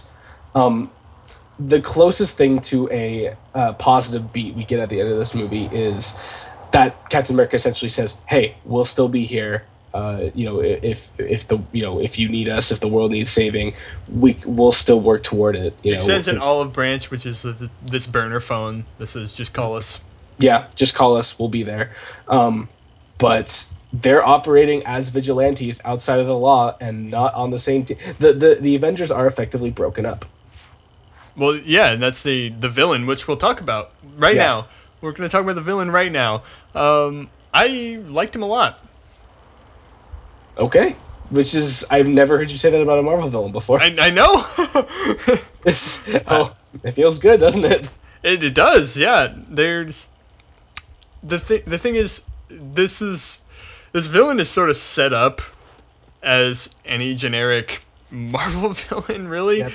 Even with the implications of it being a personal fight, he's still doing. It still seems to be doing just standard villain shit. That's what they think the plan is. He's trying Mhm. to go release 4 Winter Soldiers that he Yep. can control, and then it's gonna culminate in this big fight between Captain America and Iron Man and Bucky Barnes, who now all have to team up to fight these other super Winter Soldiers that just couldn't be beat except by the 3 of them. So They're yeah. stronger than any of us, but they're not stronger than all of us. So can I like when we enter into the final act of this movie? I mean, this is a long fucking It's movie. really long, but This is over 2.5 hours. It's maybe even closer to three. I'm not sure. If it was long. Um, when we entered into the third act, where you think that it's going to play out a certain way, the way you were just describing, I was just so exhausted. I was like, I don't want to see this. I don't. I don't want it. Like I don't want this in this movie. This is not the part I find interesting. no. Fuck it all.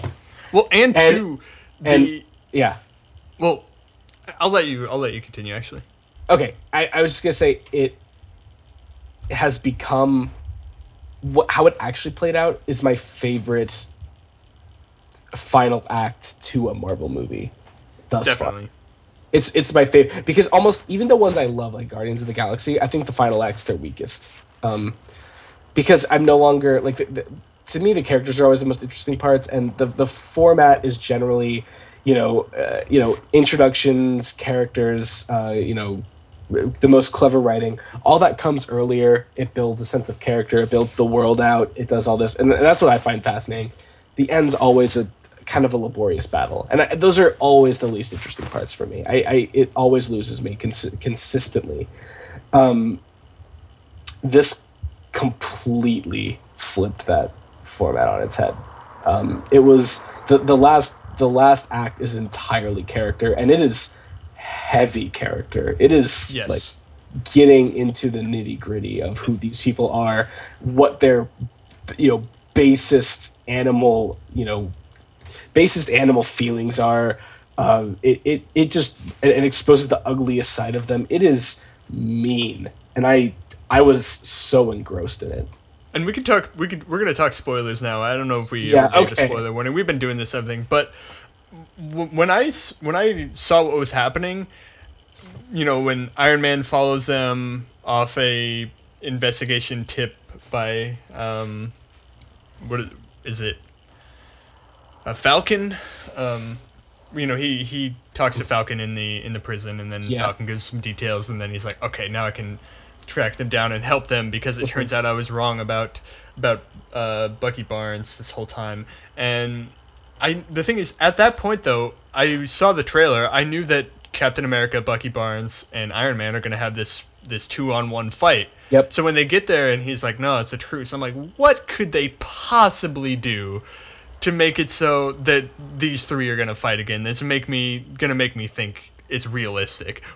I didn't think there was anything in the world, and it put me in that exact same mood you were. That I was just like, oh, I know where this is going, and I don't like it. And then all of a sudden, Bucky Barnes killed Iron Man's parents, Yep. and not just and not it's not just the learning the knowledge that oh Bucky killed my parents. It's seeing him brutally It's murder them on it's camera. it's really effective the way they do it. I actually think it would have maybe even been better if we only saw it through the grainy footage that Iron Man sees it through. Because there's something. Because the thing is, the way the scene's presented, it cuts between the scene in the hangar where Iron Man is watching this footage of Bucky Barnes murdering his parents, and the actual scene, which we caught a glimpse of earlier in the movie when he's the Winter Soldier, and basically a professional camera showing him taking them out and killing his parents. Um, it was almost just colder and that much more brutal when you just see this this fuzzy old footage. It's like there's no emotion or feeling in it, and that's how the Winter Soldier, of course, approached these murders. It meant he didn't. Bucky Barnes wasn't in control of himself. He didn't know what he was doing, and it was just treated kind of clinically. There's just no emotion there, and that's what incenses Tony so much. Yeah. Um, And that's when the villain's plan is fully revealed that his plan was actually to rip them apart, not just try yeah. to get them to fight. And they were fighting by themselves, so The funny thing is because this has been a plot in Avengers movies before. Like that was Loki's thing. He wants to just create dissension among the group and all that. This was, but that was just it's nothing compared. Like this felt heavy. Like this felt like a fucking punch in the face compared to that. Um, it oh was yeah, and yeah. it's not like Batman vs Superman, and where they're clearly being manipulated and the characters don't care about it. Well, one character, Batman, doesn't care about doesn't care to know. It's like, I just don't like you and I'm going to kill you. Don't you want to know why I'm here? No. No, yeah. And in this one, it totally makes sense in this last fight, and it actually they did similar things earlier. But in this last fight, Steve Captain America says, he says something along the lines of, "This is what he wants," and Iron Man's like, "I don't care. He killed my parents," That's the thing. and I can't argue with No, I that. believed him, and I was almost. I mean, honestly, a part of me was just with him. I was just like, "Fucking yeah, he killed your parents, you piece of shit." Like, there's just no. That's the thing. They built up to this fight that is okay. You want to call it fan servicey, whatever. But like emotionally, you can follow that trajectory perfectly. It makes sense. That I cannot actually tell you why Batman and Superman were fighting. No, I they can't. just didn't like each other. That's it. Like I can give you the movie's artificial reasons for why they were fighting, but they don't make any sense when you think about them. Well, Like Batman hates Superman because he doesn't care about the collateral damage and the thoughtlessness of Superman's actions. even though Um, Batman's a murderer, Even though Batman's a cold-blooded murderer, and Superman doesn't like that he's a vigilante. That Batman's a vigilante, even though he's a vigilante. hello.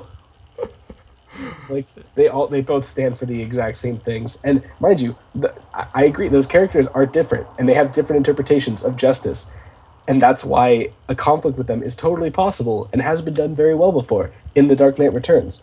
Um, why the fuck didn't they do that again?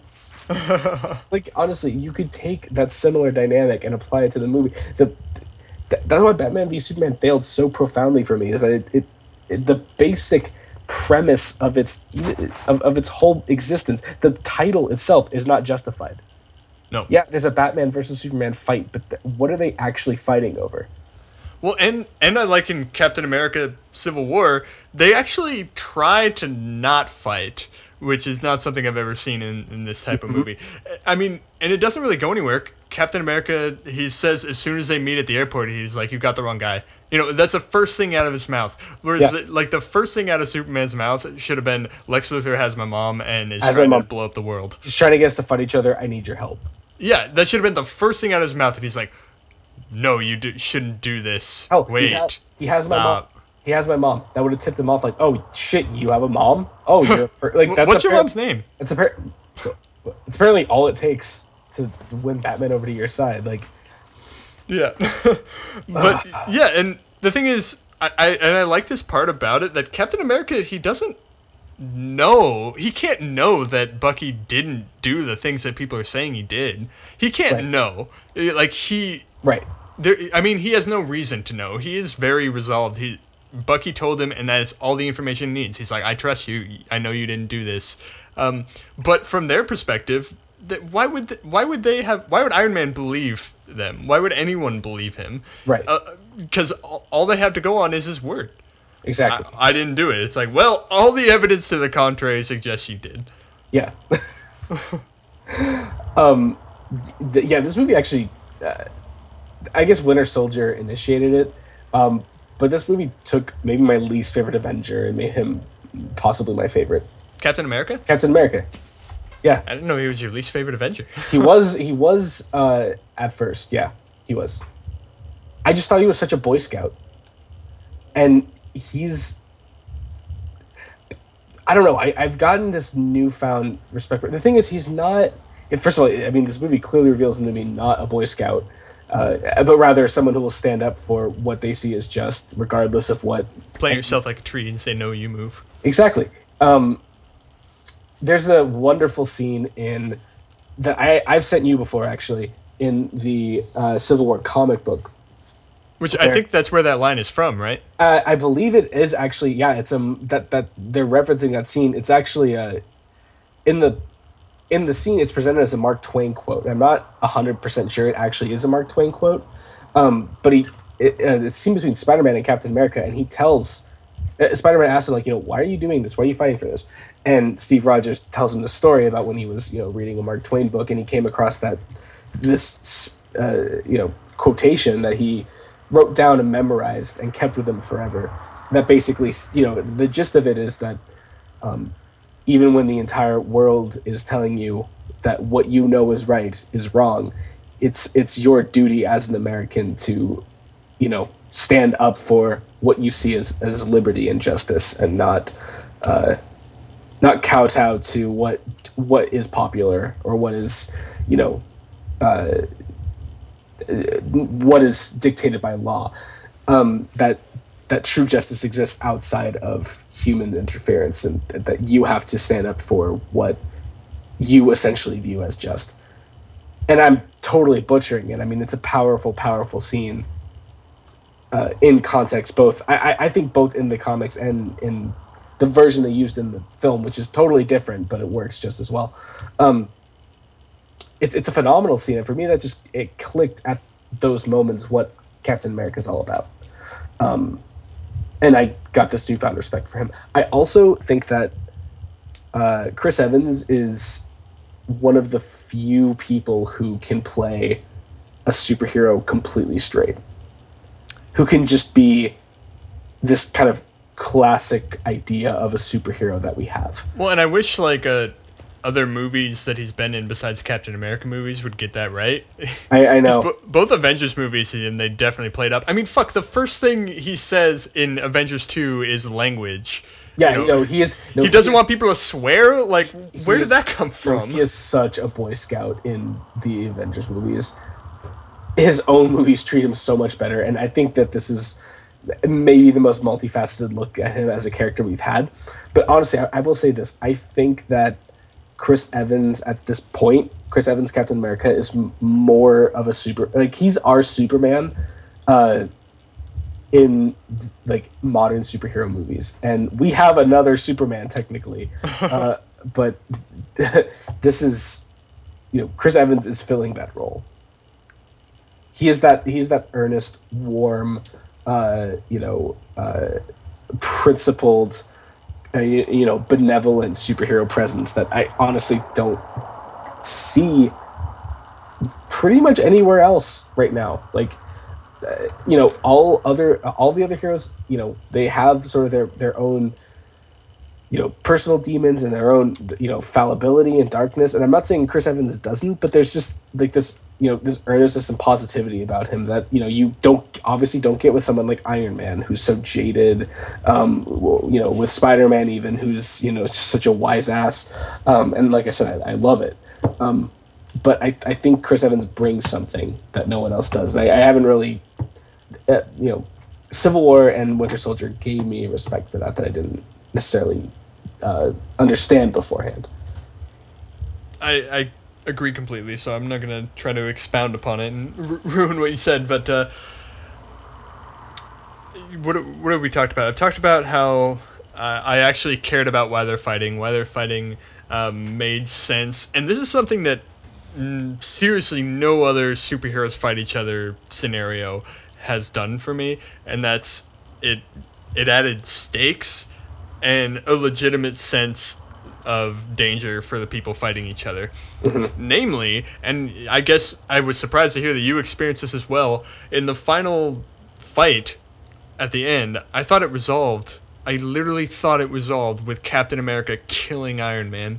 Yeah, And that would have because been ridiculous. Of course, I forgot about some line, some throwaway line in I one of the other MCU movies that Tony Stark doesn't need his chest piece to survive anymore. yeah, I was that in Iron Man 3. I think it was Iron Man 3, yeah, I or think maybe he had some like I surgery or something. because I think after I mean, after it was clearly not. So what happens, because we're in spoiler talk now, what happens is Captain America smashes his shield into Tony Stark's chest Yeah, piece. the edge of the shield like stabs it. Yeah, and it breaks. And the look on Tony's face, the way like the musical cue they used at that moment, I and just the grave seriousness of Captain America's face. I was just like, oh shit, he just killed fucking Iron Man. Yeah. He broke his heart, and and You're breaking my heart. if they could only fit in the line, he died of a broken heart.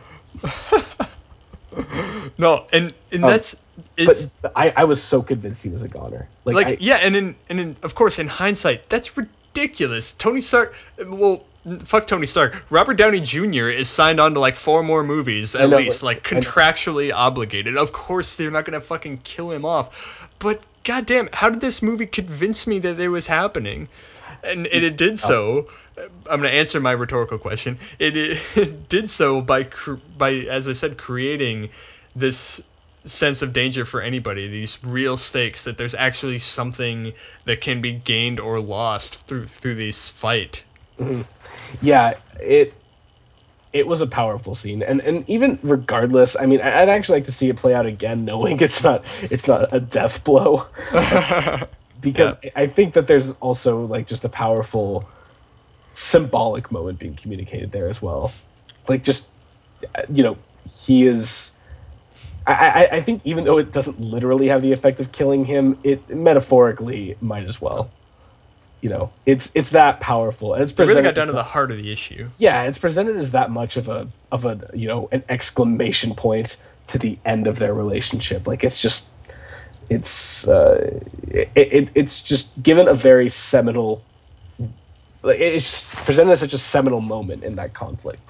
Um, I do I do think that the Avengers, that the Marvel movies in general do suffer, and I think to some degree, this could apply to Civil War, do suffer from a lack of stakes. Not because you know everyone in the whole world is disposable, according to uh, these movies, because the alternative is that everyone dies. So it doesn't really matter how much collateral damage ensues, because the alternative is much worse.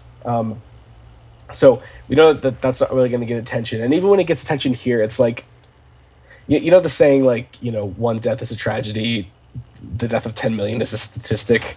Yeah. Like even here in this movie, to get us to care about that, they have to have like one kid highlighted. Like this kid who was studying to be a whatever, and he went abroad for a summer and he died. And you're And like, yeah, he was helping build sustainable housing. yeah, like we have to have this backstory for one of the quote unquote 70. I'm sorry, this was in Slakovia, right? So Yeah, maybe there was more. Maybe so like there was 72. probably more. Dropping a whole city on a village will do that.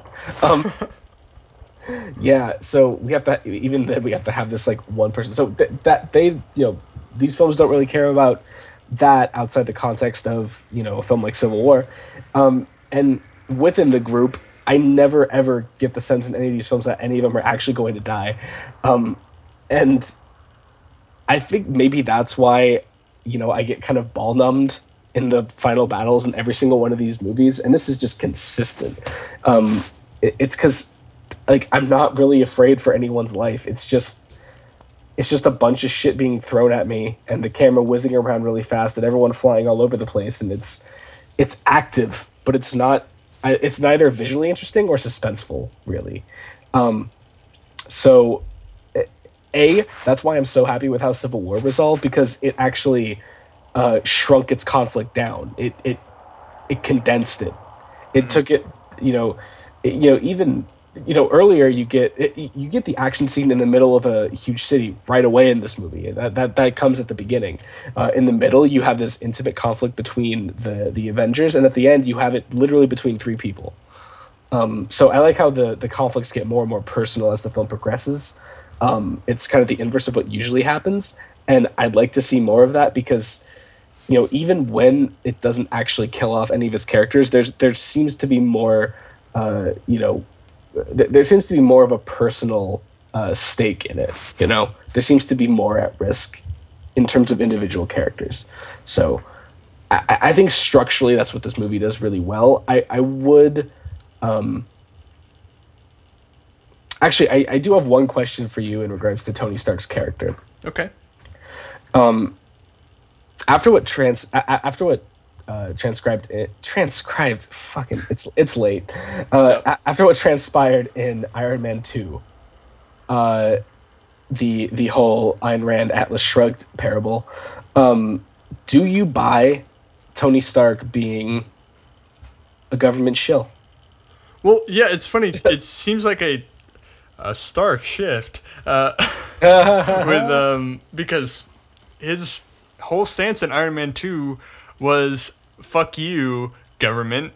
I am keeping my weapons. They're safer in my hands. I'm not going to hand them over to you so you can do whatever you want with them and keep third world countries down. I've privatized world peace is what he wanted. So, uh, you know, it was I will say that it was shoehorned a bit because they tried to explain it a little. I don't know if you caught this with Iron Man talking about how he's sold off his suits because he had a change of heart because of Pepper Potts, Yeah.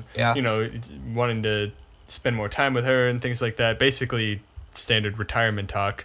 Um, and it wasn't the most believable, but that to me was refrigerator logic because I didn't really think about it too much when I was watching the movie.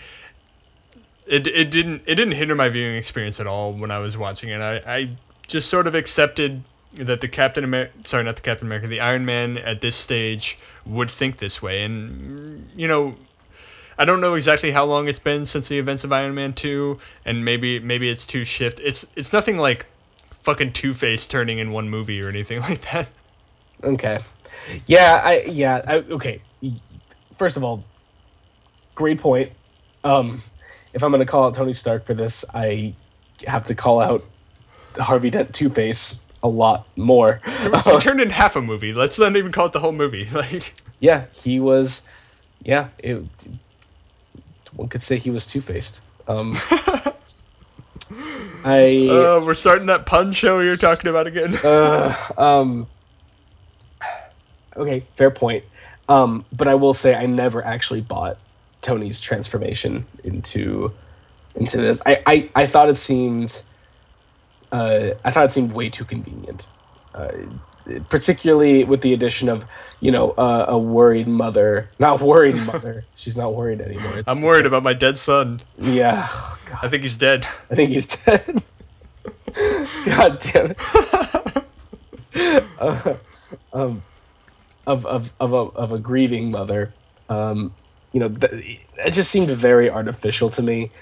I after Tony's, I mean, Tony, he made uh, he made the personal property capitalist argument to the fucking U.S. government, who was trying to legally dictate that they have a right to the Iron Man suit because of how dangerous it is.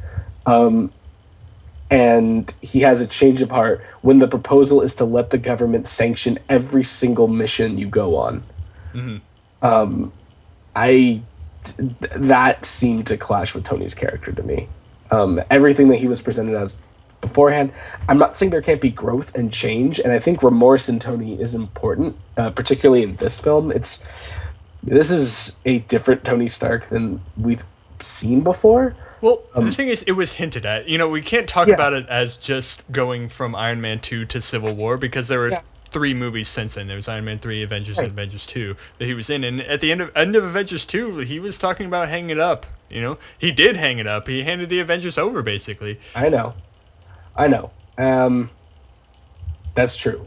I, But this does go back to what you're saying about can this movie not rely on the character development from past movies? exactly. I'm not gonna lie. I actually forgot that at the end of Age of Ultron, Tony was interested in hanging it up. Well, yeah, I and it was actually a very somber ending for him because it wasn't just like, yeah, I've had a good career, I did this. It was kind of just like questioning the validity of anything he had done, and just, well, maybe not too much morally, but still there was some doubts, regrets. It was a good mix, I think. So. Mhm. Okay. Yeah. All right. Fair enough. Just in terms of the overall arc, I still um I'm not entirely sold, but I do really appreciate that they kind of, I mean, they start Tony off at a troubled place in this movie, and they end him at probably the lowest note he's been in this Yeah. franchise so far. So I like that they clearly had a consistent vision throughout the film as to what they wanted Tony Stark to stand for, where they wanted him to go, what, not physically, emotionally, and just what they wanted out of this character. So I do have to give them that. Uh, it just seemed to me, because it was, I mean, Mhm. because this is the anchor of the conflict as a whole, it needs to be solid. And don't get me wrong, compared to like Batman v Superman, it totally was. The conflict was clear. um I just wanted maybe a little more uh cohesion in terms of why characters are on the side that they're on. It just seemed a little too conveniently, split down the middle, half half. It makes sense why why Vision would be, more, I guess, democratic, or Well, he'd be more on the side of the official law enforcers, as opposed to vigilante justice. honestly, that to me was the least believable part. Oh, I was like, really? Vision, someone who's supposed to be God, who can't see, who's basically God, who can't see the greater Yeah, but good. I always saw him as, the thing is, he's got the powers of God, but I always kind of saw Vision as, I mean, he was Jarvis, right? This is Jarvis's AI Yeah. who formed the basis of him. I always just kind of saw him as a servant, someone who assists a master, and I could totally see him being essentially the UN's Jarvis. Okay, fair enough. There, I buy that. that's why he didn't surprise me. We are running kind of long. I do want to talk about one thing before we finish, and that's Black Panther. Yes. Oh, And I okay. think, hilariously enough, I'm not saying anything about his character. I think I know why Ava DuVernay left, and that's because some left the Black Panther film. That is, and that's because someone told her, "All right, listen, Ava, you're gonna direct this film. It's gonna be great. You can do whatever you want with the character. Every time he's on the screen, we need to have bongo drums." Wait, did that happen in Civil War? Yes, in Civil War, every scene is it. I don't know if it's necessarily bongos, but there's like the African drums playing in the background. Like, I'm like, what the fuck? I feel horrible that I did not notice this. It's kind of like it's almost a parody, a joke, a Like, running joke throughout the uh, movie. I mean, I'm happy about this. You cannot call Black Panther the token character because there are actually now many superheroes of color in this franchise, which is awesome. Yeah, But War Machine, there's War Machine, a Falcon, Falcon, Black and Panther. Black Panther. Yeah. Okay, fine, three. Whatever. It's progress. That's a percentage. It's a pers- It's there an are amount out there, of there another amount. it's not like there's it's not like there's 25 Avengers, it's Yeah. it's it's it's it's better than, one or none. Um but wow, I kind of feel bad. I did not notice that. And Yeah. I I feel like it was subconsciously influencing me without I should have had faculties as a critic to recognize Be like, wait a minute. it. Wait, what the fuck?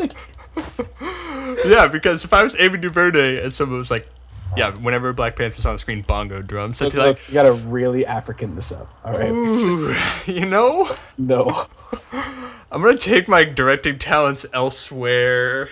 do not patronize me. And as she's walking out, the guys are like, So long, Ava.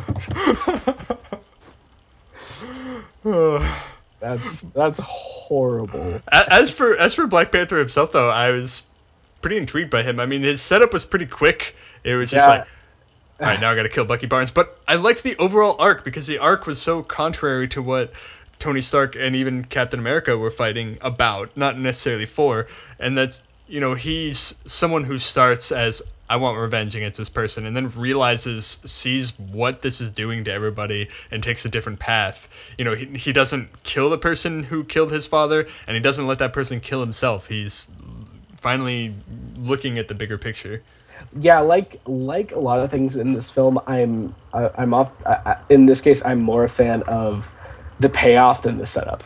Yes, exactly.